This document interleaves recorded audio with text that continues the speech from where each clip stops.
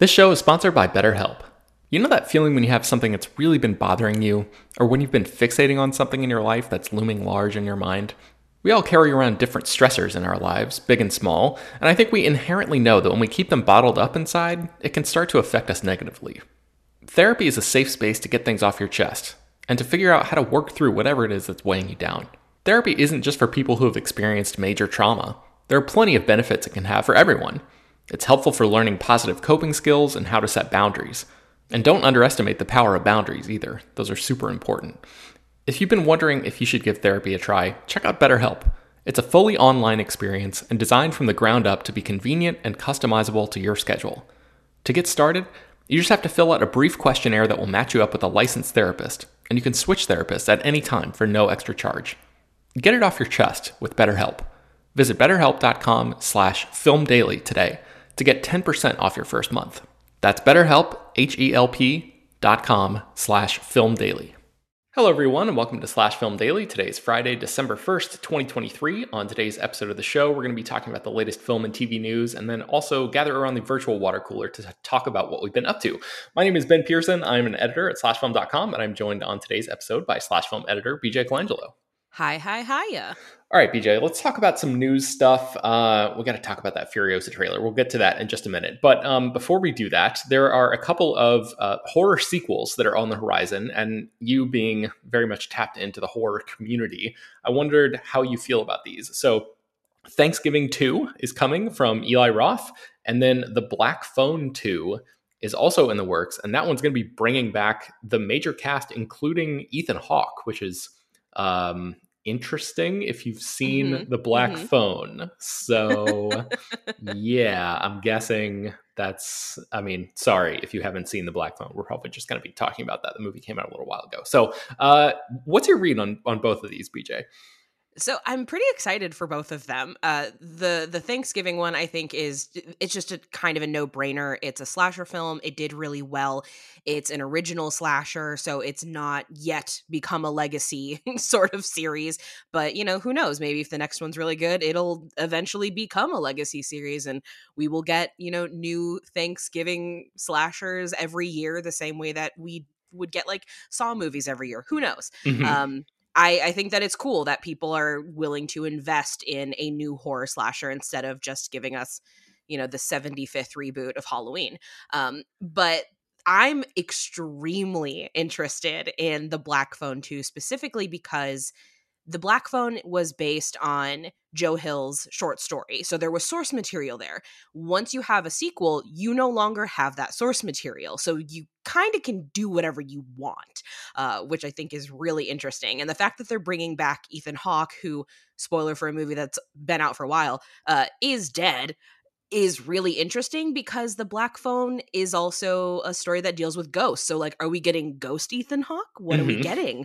I have questions. I want to know. I'm very excited. I think The Black Phone is fantastic. So I'm all about this. I can't wait to see what kind of bananas direction this is going to go. Yeah. What is his name? Mason Thames. Is that right? The actor who played the main character, or the main kid. And then Madeline McGraw, she was also great. She's coming back as well. Both of them are. And then Jeremy Davies is coming back as their dad, who was like this sort of deadbeat drunken character. And they had like a really interesting moment at the very end of that movie as sort of like, I don't know if you'd call it like a full-on reconciliation, but like a very dramatic moment. And so the fact that all three of them are coming back means that whole family's story is going to continue in what I presume will be a fascinating way. So I just like Jeremy Davies a lot as an actor, and I feel like that was him in like very, very dark and serious mode.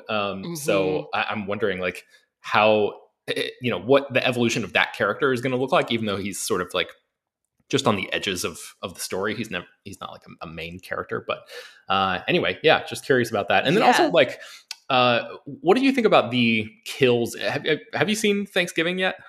Yeah, so they're fun. They're like super fun, and I love any movie that commits to the bit. Like that is, if you are making a Thanksgiving horror movie, I want kills that can only exist on Thanksgiving, and that's what I got. So I want to know how they're going to do it for, for your second plate. What's coming? Yeah, definitely. Yeah, I mean, I sort of, I don't know, argued is too strong of a word, but I disagreed with Jacob about the tone of some of the kills. But it sounds like you're much more on his side of this argument. But I'm, curious just to see like how far they continue to sort of ramp things up, because it got pretty ridiculous in the first movie. So like, how far is too far? Is there such a thing as too far in a Thanksgiving themed horror movie? I don't know. I guess we'll find out. I mean, it's a holiday that's based on like actual genocide. So I feel like there's no such thing as too far. We already did it with our own history. Yeah, that's true. Okay, so I also know that you are a fan of The Boys and The Boys spinoff. I think it's called, is it Gen V? Is that right? Oh, I love Gen V. Okay, yeah, I have not seen any of The Boys. I haven't seen any of Gen V.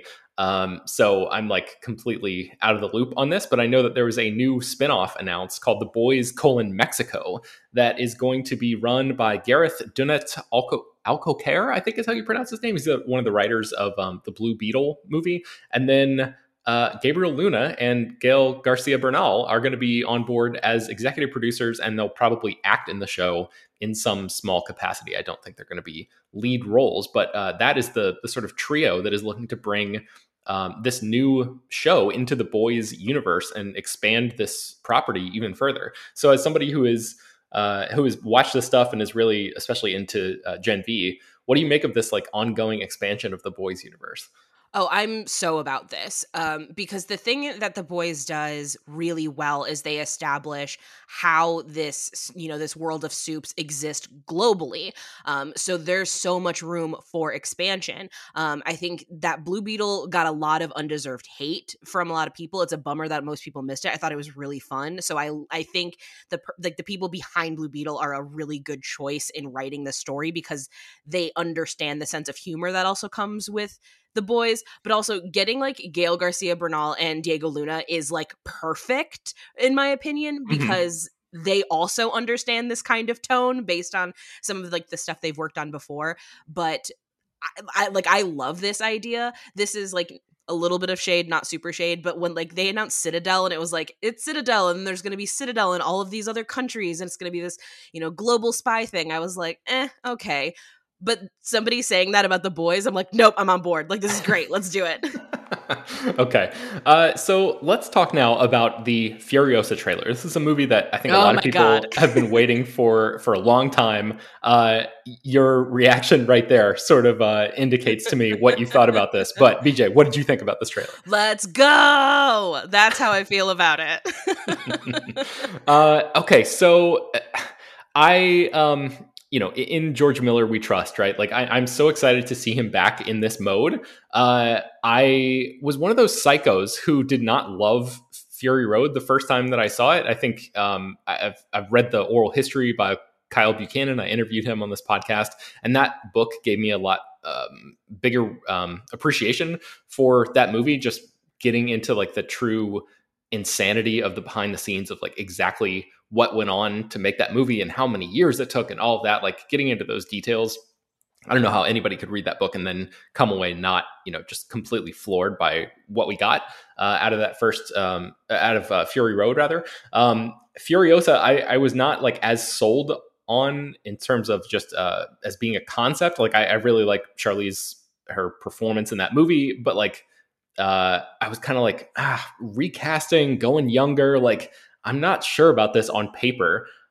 Did you have any of those reservations? And then were they obliterated by the trailer? Or talk me through your headspace going into this. All right, so I love Fury Road. Have always loved Fury Road. Never had the doubt at all. And Furiosa is one of my favorite, contemporary heroines. Like I love her. And so when they announced the Furiosa, I guess prequel is the best way to establish this. I was like, I'm cautiously optimistic. Like I Miller's not going to lead me astray. but there's a lot of big changes. I also, at this point, was not super sold on Anya Taylor-Joy yet. Mm-hmm. And so I was a little hesitant, but in the years since they've been making this, obviously, I get to see her in bigger movies. I got to fall in love with her performance in The Menu. And it's like, okay, no, now I'm back on board. And then I saw this trailer and I was like, oh, yeah, I have no doubt this is going to like totally melt my face. I'm very excited. So what do you think about Chris Hemsworth in this? Like it took me a second all about it to like even recognize him because of the whatever that is, facial prosthetics and whatever it is that he's wearing, the whole look and aesthetic of his character. And just the fact that he's wearing this red cape, like very much like Thor, is kind of that's certainly a choice. But yeah, what do you think about him, like, and the whole thing that he's doing in this? Oh, I'm so about it. First off, getting to actually hear Chris Hemsworth be Australian, what a treat. I don't know what it is, but it's like, it's specifically with like Australian and people from New Zealand that when they get to actually speak, like Tony Collette's another one where I'm like, oh, what a treat. This is great. Yeah. I'm very excited about it. But I love that like he looks kind of gross. Like he's obviously really filthy because everybody in the Mad Max world's filthy, but he's got like the facial prosthetics so that he doesn't look like Thor. But he's got his cape on, so it's like, oh, you think you're so cool. I love characters like this. I love a guy who thinks he's way cooler than he actually is. I love those guys. So I'm very excited. Yeah. I have seen a lot of people sort of complaining about the I guess you would call it like the maybe overabundance of CG in this trailer. And I have to admit, like when I first watched it, I was loving like the story aspects of it and sort of like the shot composition and all that kind of stuff. But like the color is so heightened and like so it's been a while since I'd seen Fury Road. So I kind of forgot that he's like really all in on bumping the contrast up and like really bringing this world to life in a very, very heightened way. So I think a lot of people may be conflating the visual style that he's bringing to this with, you know, like quote unquote bad CG or something. And then also I just want people to remember, like, I saw somebody make this observation that, like, you know, this happens all the time where we see an early teaser or something for a movie and it looks a little iffy. And then by the time the actual movie comes out, those things have been smoothed out or ironed out or whatever. And like, it looks much better. So for anyone out there, like, I know that this has not been like received with glowing praise across the board. Even Ryan Scott, who's on this podcast a lot, had the bravery to go on Twitter and be like, I don't know, guys, am I the only one that's like, am I allowed to say that I didn't like fall head over heels for this? You're allowed to say it. Well, I just wanted to address the listeners out there who may be feeling more on Ryan's side of things, and just try to like provide some I don't know, data points. I'm not going to actually sit here and go through movies that have released trailers that looked iffy and then turned out well, but that kind of thing has happened a bunch of times in the past. So maybe if that does anything to sort of I don't know, assuage people's hesitation or whatever. But yeah, man, I'm so excited to see George Miller like get back into this mode of directing where he's just like locked in doing his thing. I mean, it's so like singular, that vision, and like you can tell that so much of this is done practically, even if there is a bunch of CG enhancement. So I don't think it's going to be quite as bonkers as Fury Road from this trailer anyway. And I saw Chris Evangelista share on Twitter as well that there was an excerpt from that Kyle Buchanan book called Blood and Chrome. Is that the name of it? Yeah. Where some of the people who worked on Fury Road, a lot of the same crew members came over and worked on Furiosa as well. And they said something along the lines of like, Furiosa is a much more traditional sort of like 3-act structure thing instead of Fury Road, which is much more of like a chase movie, basically. And like the entire structure of Fury Road is like a chase out into the middle of the desert, and they just turn around and drive back, like a chase back. And that's one of the things that I sort of bumped up against a little bit in my first viewing of that movie. So yeah, I'm looking forward to seeing, you know, that insane George Miller visual palette and all of that overlaid onto a story that's a little bit different than what we saw in Fury Road. So yeah, and I think that's the best way to approach it, because if it was another chase movie, then everybody in the audience would just be comparing it as like a 1-to-1 the entire time, and that's clearly not what he's trying to do. So I think it's smart. I think it's really, really smart, and I'm all about the visual style. Like, I love it. Everything has been looking so drab lately. Give me pops of color. For sure. Okay, let's take a break, and then we'll come back and jump into the water cooler for a little bit. All right, BJ, let's get into what we've been doing, what we've been reading, what we've been watching, eating. I haven't really been doing much. I did just want to mention that one thing that I've been doing today is getting mad at Bob Iger for his comments that he made yesterday about the Marvels. So I had yesterday off, so I didn't see this, but man, this really rubbed me the wrong way. So Bob Iger, the CEO of Disney, appeared at the New York Times Dealbook Summit yesterday and made what I thought to be an extremely condescending remark about The Marvels and Nia DaCosta, the director of that movie. He said, "The Marvels was shot during COVID. There wasn't as much supervision on the set, so to speak, where we have executives there really looking over what's being done day after day after day." And like, bro, I'm sorry, but like, what are you doing? Why on earth would you talk about this as if Nia DaCosta is a child who needs adults in the room to keep her from making too much of a mess? Like, this supervision comment is so condescending and just so like him throwing one of his own filmmakers under the bus. And like, we've talked about this already on this podcast, but the Marvels has gotten such vitriol and such like terrible reaction because the movie has not performed very well at the box office. It's Marvel's worst performing movie so far. And we've said before, like, this is not Nia DaCosta's fault. Like, this is an accumulation of a bunch of different factors that, you know, came into play for why people decided, hey, I'm probably just going to wait for Disney Plus to watch this. And so for him to like basically not in, I mean, it is like, he didn't literally say the words Nia DaCosta is a child, but like talking about supervision on the set, like that is such a, you can very easily read between the lines there.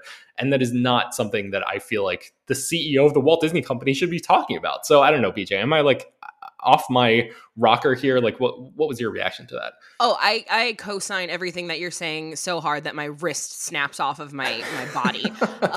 I thought it was so unprofessional to say something like that, especially in a public forum, especially where it's obviously going to be turned into a headline, because as we've been seeing for weeks, even before the Marvels came out, it almost feels like there was this anticipation that it wasn't going to do well because of those cumulative factors that you were talking about. Like, people were talking about, like, I'm going to wait for it to go on Disney Plus, or I have superhero fatigue, or whatever countless reasons why people were not interested going up to it. And then we started seeing all of these headlines in the trades where it was like, Nia DaCosta did this, Nia DaCosta didn't do this. And we have never seen that kind of coverage for a director on a Marvel movie. Like, we didn't see that ahead of, you know, Quantumania. We didn't see that ahead of Guardians of the Galaxy. Like, none of that existed, but suddenly it's all happening. And it's like, what makes Nia DaCosta different from all of these other directors? She's a woman and she's Black. And it's like, whether or not this was their intention of what they were doing, this is what the optics of what they're doing says. So like, that's not appropriate. And it's very infuriating because so many people, they want to, like, you know, give the opportunity, do the pat on the back of like, we got this movie is directed by a woman, this movie is directed by a Black woman, we're doing such a great job. Well, you need to also understand that Black women directors exist in Hollywood in a completely different orbit than white male directors. You have to be able to back up that decision and give them additional support because they are working against people already before anyone has ever even seen the movie. Yeah. And it's also doubly insulting that he's like, oh, well, there wasn't any supervision, because then what does that say about all of us who did enjoy the movie? Because a lot of us really liked that movie. I was on this podcast talking about how much I liked this movie. Mm-hmm. So like, that also feels like he's talking down to me as a viewer as well for enjoying it. It's just, it's so frustrating because whenever we hear these comments from, you know, execs or whatever, it feels like they really desperately want to say it was this one thing. Because if you say it's a lot of things. That can be scary to shareholders. That makes it seem like, oh no, the industry is shaky. But that's the reality of the situation. You can't just say, oh, it was all Nia DaCosta's fault, because then that also perpetuates this idea of like, well, then we can't let women or Black people or Black women direct Marvel anymore because that's the problem. That's our patient zero. And that's not true. That is, oh my God, it's so infuriating. Yeah, and like, even, I acknowledge that like there's the chance that I'm reading too much into that, even though like you and I are very much on the same page, and I'm guessing a lot of people, I saw like Peter Ramsey, one of the directors of Into the Spider-Verse, and like, people in Hollywood were reacting to this as well. So it's not just you and I on an island here, but I like, even if we give him the benefit of the doubt that he didn't like mean anything personal by that, it's still contributing to that larger narrative that you're talking about. And like, B, he's the CEO of Disney. You should know better. Like, you have to be, and he is savvy enough as a person who has been hailed for his entire, tenure as Disney CEO as being a creative, friendly executive, as opposed to somebody like Bob Chapek, who blew up the whole Scarlett Johansson lawsuit by like just handling that in like the absolute worst way possible. Everybody was talking about how like, oh, if Iger was in charge, he never would have done anything like this. This would have been handled behind closed doors. It would have been taken care of internally. This never would have gotten this bad. And like, now Iger is coming back out, and like, he put his foot in his mouth during the writer's strike when he did that, made that whole comment that basically turned him into like the temporary villain and took the attention away from David Zaslav for a minute. And then now he's doing this and like basically tossing his own director under the bus a little bit and talking about supervision on a set. I know that he wouldn't have said that if this was, if The Marvels was directed by a man, and specifically a white man. I just know it. Like, it's just never happened before. So like, history has proven that it wouldn't happen, So it's just like, God, yeah, this accumulation of things, and it's just, it bothers me, BJ. So I just wanted to talk about it. And it all goes back, like you said, we could be reading too much into this. This could, not have been what he was trying to say. But then that goes back to the age-old argument of intent versus impact. You may not have intended to say this, but the impact of your words, like, you have to atone to that. Like, you just have to. Yeah. And the fact that he's not said anything is just like, okay, so that makes me think like you meant what you said. Yeah, and it really just boils down to like, he should know better. Like, this is supposed to be totally, like the talking about adults in the room. Like, he was supposed to be the guy that like everyone looks up to as like the preeminent Hollywood executive or whatever. And for him to do that is just really, really disappointing. So anyway, we can move on from that. But what have you been reading recently, BJ? All right. So we are in the throes of, for your consideration season. And I was lucky to have received Todd Haynes' Rapturous Process. It is a book that kind of chronicles Todd Haynes' career as a director. And it's really interesting because there's, little interviews that he's done with people. Like, there's a conversation with him and Kelly Rickard that I cannot wait to get to. It's towards the back of the book, so it's like the little treat I'm waiting for. But in the book, there's, writing about, his process and, his inspirations behind his films. But it also includes like scans of storyboards and on-set photos and all of this like behind the scenes stuff of like what inspired him when making, any number of his movies. And I love books like this because I love getting to look, behind the curtain of these directors. So there's a lot of great stuff in there for Carol. There's stuff for Velvet Goldmine. And it ends with May, December, which we'll talk about a little bit later. But I'm about, quarter way through, and it's just further solidifying that Todd Haynes is one of my favorite, working directors. Nice. Yeah, this is published by the Museum of the Moving Image, and I think it's available for like people to buy right now. So yeah, I think so. Yeah, if you're interested in checking that out, it's called Todd Haynes' Rapturous Process. Okay, let's get into what we've been watching. You and I both had the chance to see. I watched this a long time ago and completely forgot to talk about it on this podcast, but I know that you've seen it as well, so I figured now would be a good time to talk about Scott Pilgrim Takes Off, which is the new sort of anime series, like a reinterpretation of Brian Lee O'Malley's Scott Pilgrim comic series that was adapted into Scott Pilgrim versus the World, the Edgar Wright movie back in 2010.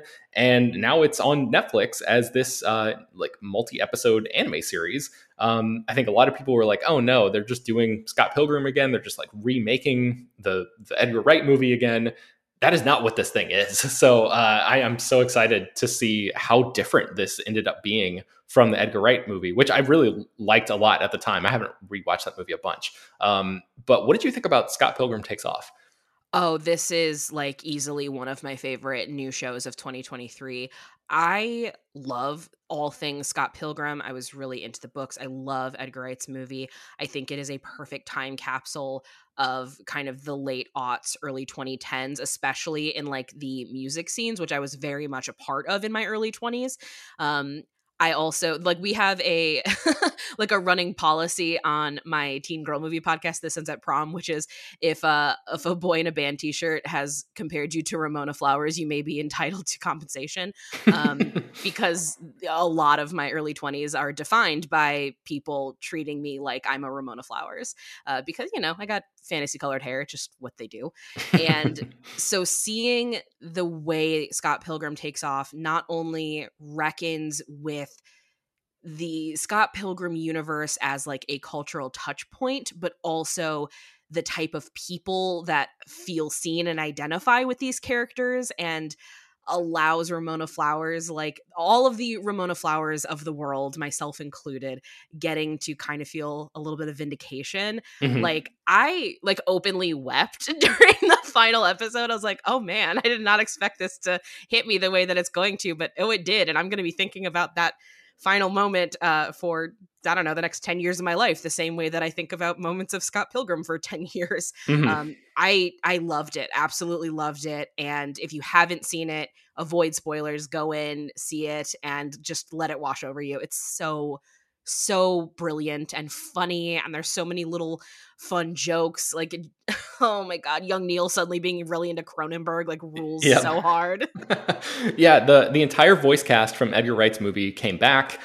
So there's just, and all of those people now, almost all of them are like massive stars, are much more popular than they were 13 years ago. So it's just really fun to hear all these people come back and reprise these roles and just get to do different things with these characters. Like, again, without spoiling anything, this is kind of a detective story in a way, and that has Ramona Flowers much more at the center of the narrative than she was in the comics and in Edgar Wright's movie. And so yeah, just shout out to Brian Lee O'Malley and Ben David Grabinski, who ran this show and wrote this whole thing and sort of like reinterpreted this beloved property, and was able to do the thing that I always want from, you know, IP, basically, to like move things forward and take chances and like do new things and fascinating things while still retaining the essence of the original thing, and like the, you know, some of the jokes and tone and character and whatever that we loved from the first time around. This is, I think you can just point to this as like an ideal example of what, you know, what can happen when everything goes right for this type of adaptation. You know, the idea of like, this is what the ideal type of scenario for what potential IP adaptations can look like. So totally. And if you are at all invested in the people who worked on this movie, a lot of the voice cast, they have been posting videos on like Instagram and Twitter of the behind the scenes.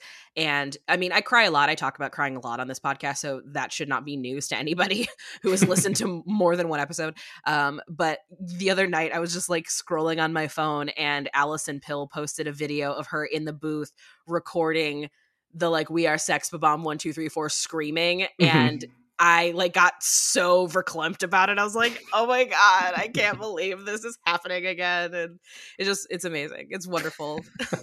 Okay, so Scott Pilgrim Takes Off is streaming on Netflix right now. Another Netflix project that is it on Netflix already? Like as of today? I think as it of might today. Be. Okay, so May December is the new Todd Haynes movie. I saw this movie and I was I was kind of mesmerized by it, BJ. I don't know if I loved it, but I was certainly captivated by it all the way through. It's such an odd movie, like especially the score, the way that music is used in this, and sort of like slow zooms and like especially the way that music is used to sort of punctuate certain moments.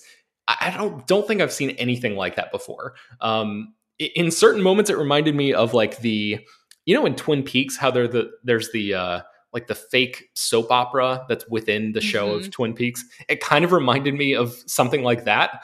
But what did you think about May December? This is such a fascinating movie. So with the caveat that I am still awaiting Poor Things and Godzilla -1, there is a very high probability that May December will be my number one film of the year. Oh, wow. Amazing. Okay. I am obsessed with this movie. And as far as how it plays, I described this. I think I wrote the ending explainer on this, but I described it as the most expensive Lifetime movie you've ever seen, because May December is loosely based on the real crimes of Mary Kay Letourneau. And obviously that is like a tabloid fodder story that people are very obsessed with. So the fact that Todd Haynes chose to present this film with a very similar energy as kind of like a movie that would be on Lifetime, where it's just very heightened melodrama, but also brilliantly nuanced and with just powerhouse performances. Like, if Charles Melton is not nominated for a Best Supporting Actor, I'm setting something on fire with my mind. Like, he's so incredible in this movie, and it's a movie that like makes you feel like you know how you feel about a situation, and then immediately like kicks you in the shins, and it's like, are you sure that's how you feel about this? Try again. So, just in case people don't know, Julianne Moore plays, I guess, one of the female leads in this, and she, decades before the movie takes place, was a teacher who had sex with one of her students, and then ended up marrying him. She works in a pet shop with him, which makes it weirder for some reason. Oh, that's true. That's true. I'm sorry. Yeah, Mary Kay Letourneau was a teacher. Yeah. Yes, sorry. Yeah, yes, the pet store of it all is such a bizarre thing. But, okay. So they have there's this massive age gap, and there's a big, becomes like a big tabloid story. And then decades later, Natalie Portman's character comes along because she's going to be playing Julianne Moore's character in, I think, a movie adaptation of their real life story. So she's trying to sort of be there and take notes and like watch their reactions and learn about this situation and learn about these characters and model herself after Julianne Moore and try to get all of her tics and mannerisms down and all of that. And it's just a really, like, some of the shots of like the two of them sitting side by side and Natalie Portman's character like mirroring and trying to do exactly what Julianne Moore's character is doing. Like, it's just such just really, really fascinating. I just could not take my eyes off of this movie. But I don't really know how much more we can say, BJ, without like getting further into it. It's remarkable. It's a remarkable piece of art. It is like a morality minefield, which are my favorite types of movies, where it forces you to sit in your discomfort for an entire runtime. I love movies like that because, I don't know, I'm a sicko and that's just what I like. But I also think like it's a beautiful film. Like, it is so messed up in terms of what its subject matter is, but it is still like a beautiful assessment of just the human condition. Yeah. Awesome. Okay, so that's May December. It's on Netflix right now. You also had a chance to watch something called Love Has Won, The Cult of Mother God. What is this? All right, so this is a mini doc series on Max. So I don't know if you remember this, but a few years back, there was a thing that made a bunch of headlines about how a like kind of hippie cult leader, her body was found mummified and was being carted around the country by her followers, and she had been dead for like 3 weeks. No, I definitely never heard about this. Okay, well, that happened a few years ago, and the cult, this doc is about that cult. The cult is called Love Has Won, the cult of Mother God. Mother God is this woman named Amy Carlson. She was like pretty much like a very normal person. Like, they interview her family, and she just kind of got sucked into this like new agey weirdness, and she started a cult. But what is really upsetting and like fascinating, but like more so upsetting than anything, is that the interview includes interviews with, the people who carried her body around and were part of her cult. And even though she is dead, they are fully still in. Like, they believe all of the madness that they came up with of like, we are all living in 3D and they're living in 5D, and when they die their body ascends. And there's also this weirdness where they believe that like Elvis was her son and Trump is her dad, and Robin Williams' ghost talks to her. Like, it's fucked. Wow. Like, I don't know how else to put What? it. And it's also just very, very sad because, this person was dying, like actively dying, and she at one point, is like, "Hey, I kind of need help. I think I'm dying." And they're like, "No, you don't. You're fine." And it's just like, what is happening? Mm, mm. Um, and it's just, I've never seen a cult doc where the people who are still actively in are like, they're not looking back and being like, yeah, this is how I got sucked into it. Like, they fully still believe it. Right. Yeah, And that's like the standard thing for cult documentaries is like people being like, "Oh, I'm so lucky I got out of that," or whatever, like looking back on there have been so many like that. yeah, it's really weird. Like, there are people who did get out and they're talking about it, but the majority of the talking heads are people who are still actively in it. These people still have like active social media presences where they do like live streams and talk about like their bananas beliefs. Like, it's very weird. Like, very weird to watch. And I was like cleaning my house and I was like, oh, I'll just put this on. I kind of know this story. And then I just got sucked in. And based on my Twitter feed, other people are also getting sucked in, so I don't feel as weird. But like, it's unbelievable. Like, it's one of those things where you watch and I'm like, I can't believe this is real. Like, most cult things, it's like, I kind of get the mindset. Like, I'm, not for me, but I see how somebody could get sucked into this. I have no idea how any of these people got here. Oh wow. Okay, so that's called Love Has Won: The Cult of Mother God. And then what's the last thing you want to talk about? And the last thing I want to talk about is I finally got to see one of my favorite films of all time. I've written about it numerous times on Slash Film, but I got to see Satoshi Kon's Perfect Blue on the big screen. And ironically, it was introed and hosted by Ben David Grabinski of Scott Pilgrim Takes Off. But they were showing it at Vidiots. It was a sold out screening. And I'd never seen it on the big screen, and I think over half the audience had never seen it. So I was watching other people watch this movie for the first time. People were gasping. At one point, like, a grown man screamed and then was like, I'm so sorry. Like, he apologized because it was, something caught him off guard and he yelled. But God, that movie, it's perfect. Like, it's always been a perfect film, and seeing it on the big screen just really, really hammers home how good that movie is. Man, I'm so jealous because I've been waiting to see this because I've never seen it. And it came to a theater that was like near me, but like 30 minutes away. And I just like couldn't get to the theater on the night that it was playing. So I ended up just missing it. So the only Satoshi Kon movie I've ever seen is Millennium Actress, which HT recommended to me years ago. And I love that movie. But I've not seen that, Perfect Blue or Paprika yet, or Tokyo Godfathers. And I know that like those are three like totemic movies that I'm supposed to see. And I'm so disappointed that I missed out on that. But I'm glad that you got to see this movie, especially because I know how much you love this one. You have written about this and talked about this. This has been like one of your jams for a long time. Oh yeah, this is one of my favorite movies, and although Satoshi Kon is no longer with us, I'm sure he's thrilled in the afterlife to know that I finally saw it on the big screen and not the way that I originally saw it, which was illegally downloading it off of LimeWire when I was like 15. Hell yeah. So I'm sure he's thrilled. But yeah, I mean, if you've never seen Tokyo Godfathers, it's a Christmas movie, so watch it this holiday season. Give yourself that treat.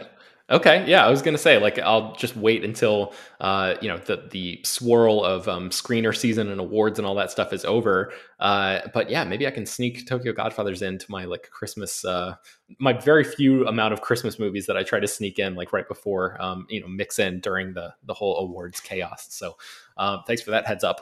Okay, so we're almost done here. Let's talk a little bit about what you've been eating recently. Anything interesting?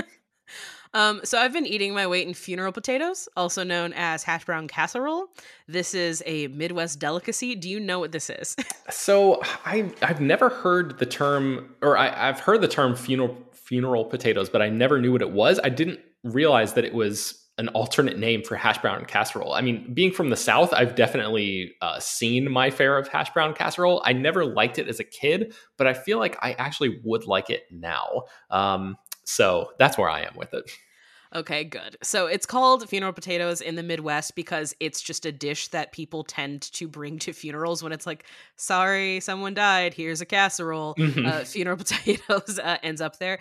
It is one of my absolute favorite things. I make it every year for like Thanksgiving because I'm Midwest trash. Live Midwest trash, die Midwest trash.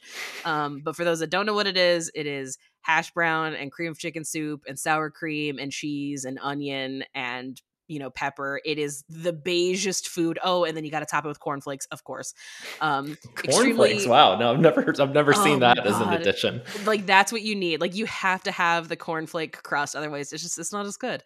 And so I made that, and I ended up making way too much. So I had a dish that I brought for. I do like a friendsgiving here in LA for people who don't travel during the holiday.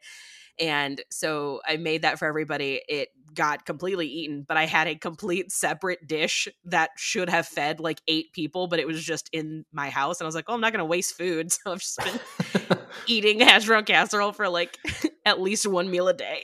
Yeah, that's awesome. My wife and I did this thing where we made our own turkey after eating turkey with both of our families on Thanksgiving. Like we made a new one on Saturday after Thanksgiving, and then were able to sort of like just the way my wife put it was we're ship of Theseusing our Thanksgiving, where it's like a rotating series of leftovers where by the end, none of it is actually left over from Thanksgiving Day, but it's all just sort of like a scattered assortment of things that we're basically just able to stretch out the concept of eating Thanksgiving dinner food and leftovers all the way out into, like a full week after Thanksgiving. So highly recommend That's that really experience. smart. I Yeah. ended up buying this thing. So we have like Ralph's out here, which is Kroger everywhere else. But they were selling this like cranberry dessert thing, and it was like cranberry, pineapple, walnuts. It like is just in one of those like little plastic things that's usually next to like, I don't know, macaroni salad or whatever at the deli section. Mm. And I just got that because I was like, oh, this sounds good. And I've just been eating it with a spoon. I'm like, this is delicious. Awesome. Well, yeah, maybe we'll inspire people to to continue to drag out Thanksgiving as long as they can, food wise. So, I think that's going to do it for today's episode. You can find more about all the stories that we mentioned on today's show at slashfilm.com and linked inside the show notes for this episode. Slash Film Daily is published every weekday, bringing the most exciting news from the world of movies and TV, as well as deeper dives into the great features you can find on the site. You can subscribe to the show on Apple, Overcast, Spotify, wherever you get your podcasts. Please subscribe to our newsletter. Send your feedback, questions, comments, concerns, and mailbag topics to us at bpearson@slashfilm.com. Make sure to leave your name and general geographic location in case we mention your email on the air. Don't forget to rate and review the show on Apple Podcasts. Tell your friends, spread the word. Thanks for listening, and we will talk to you next week.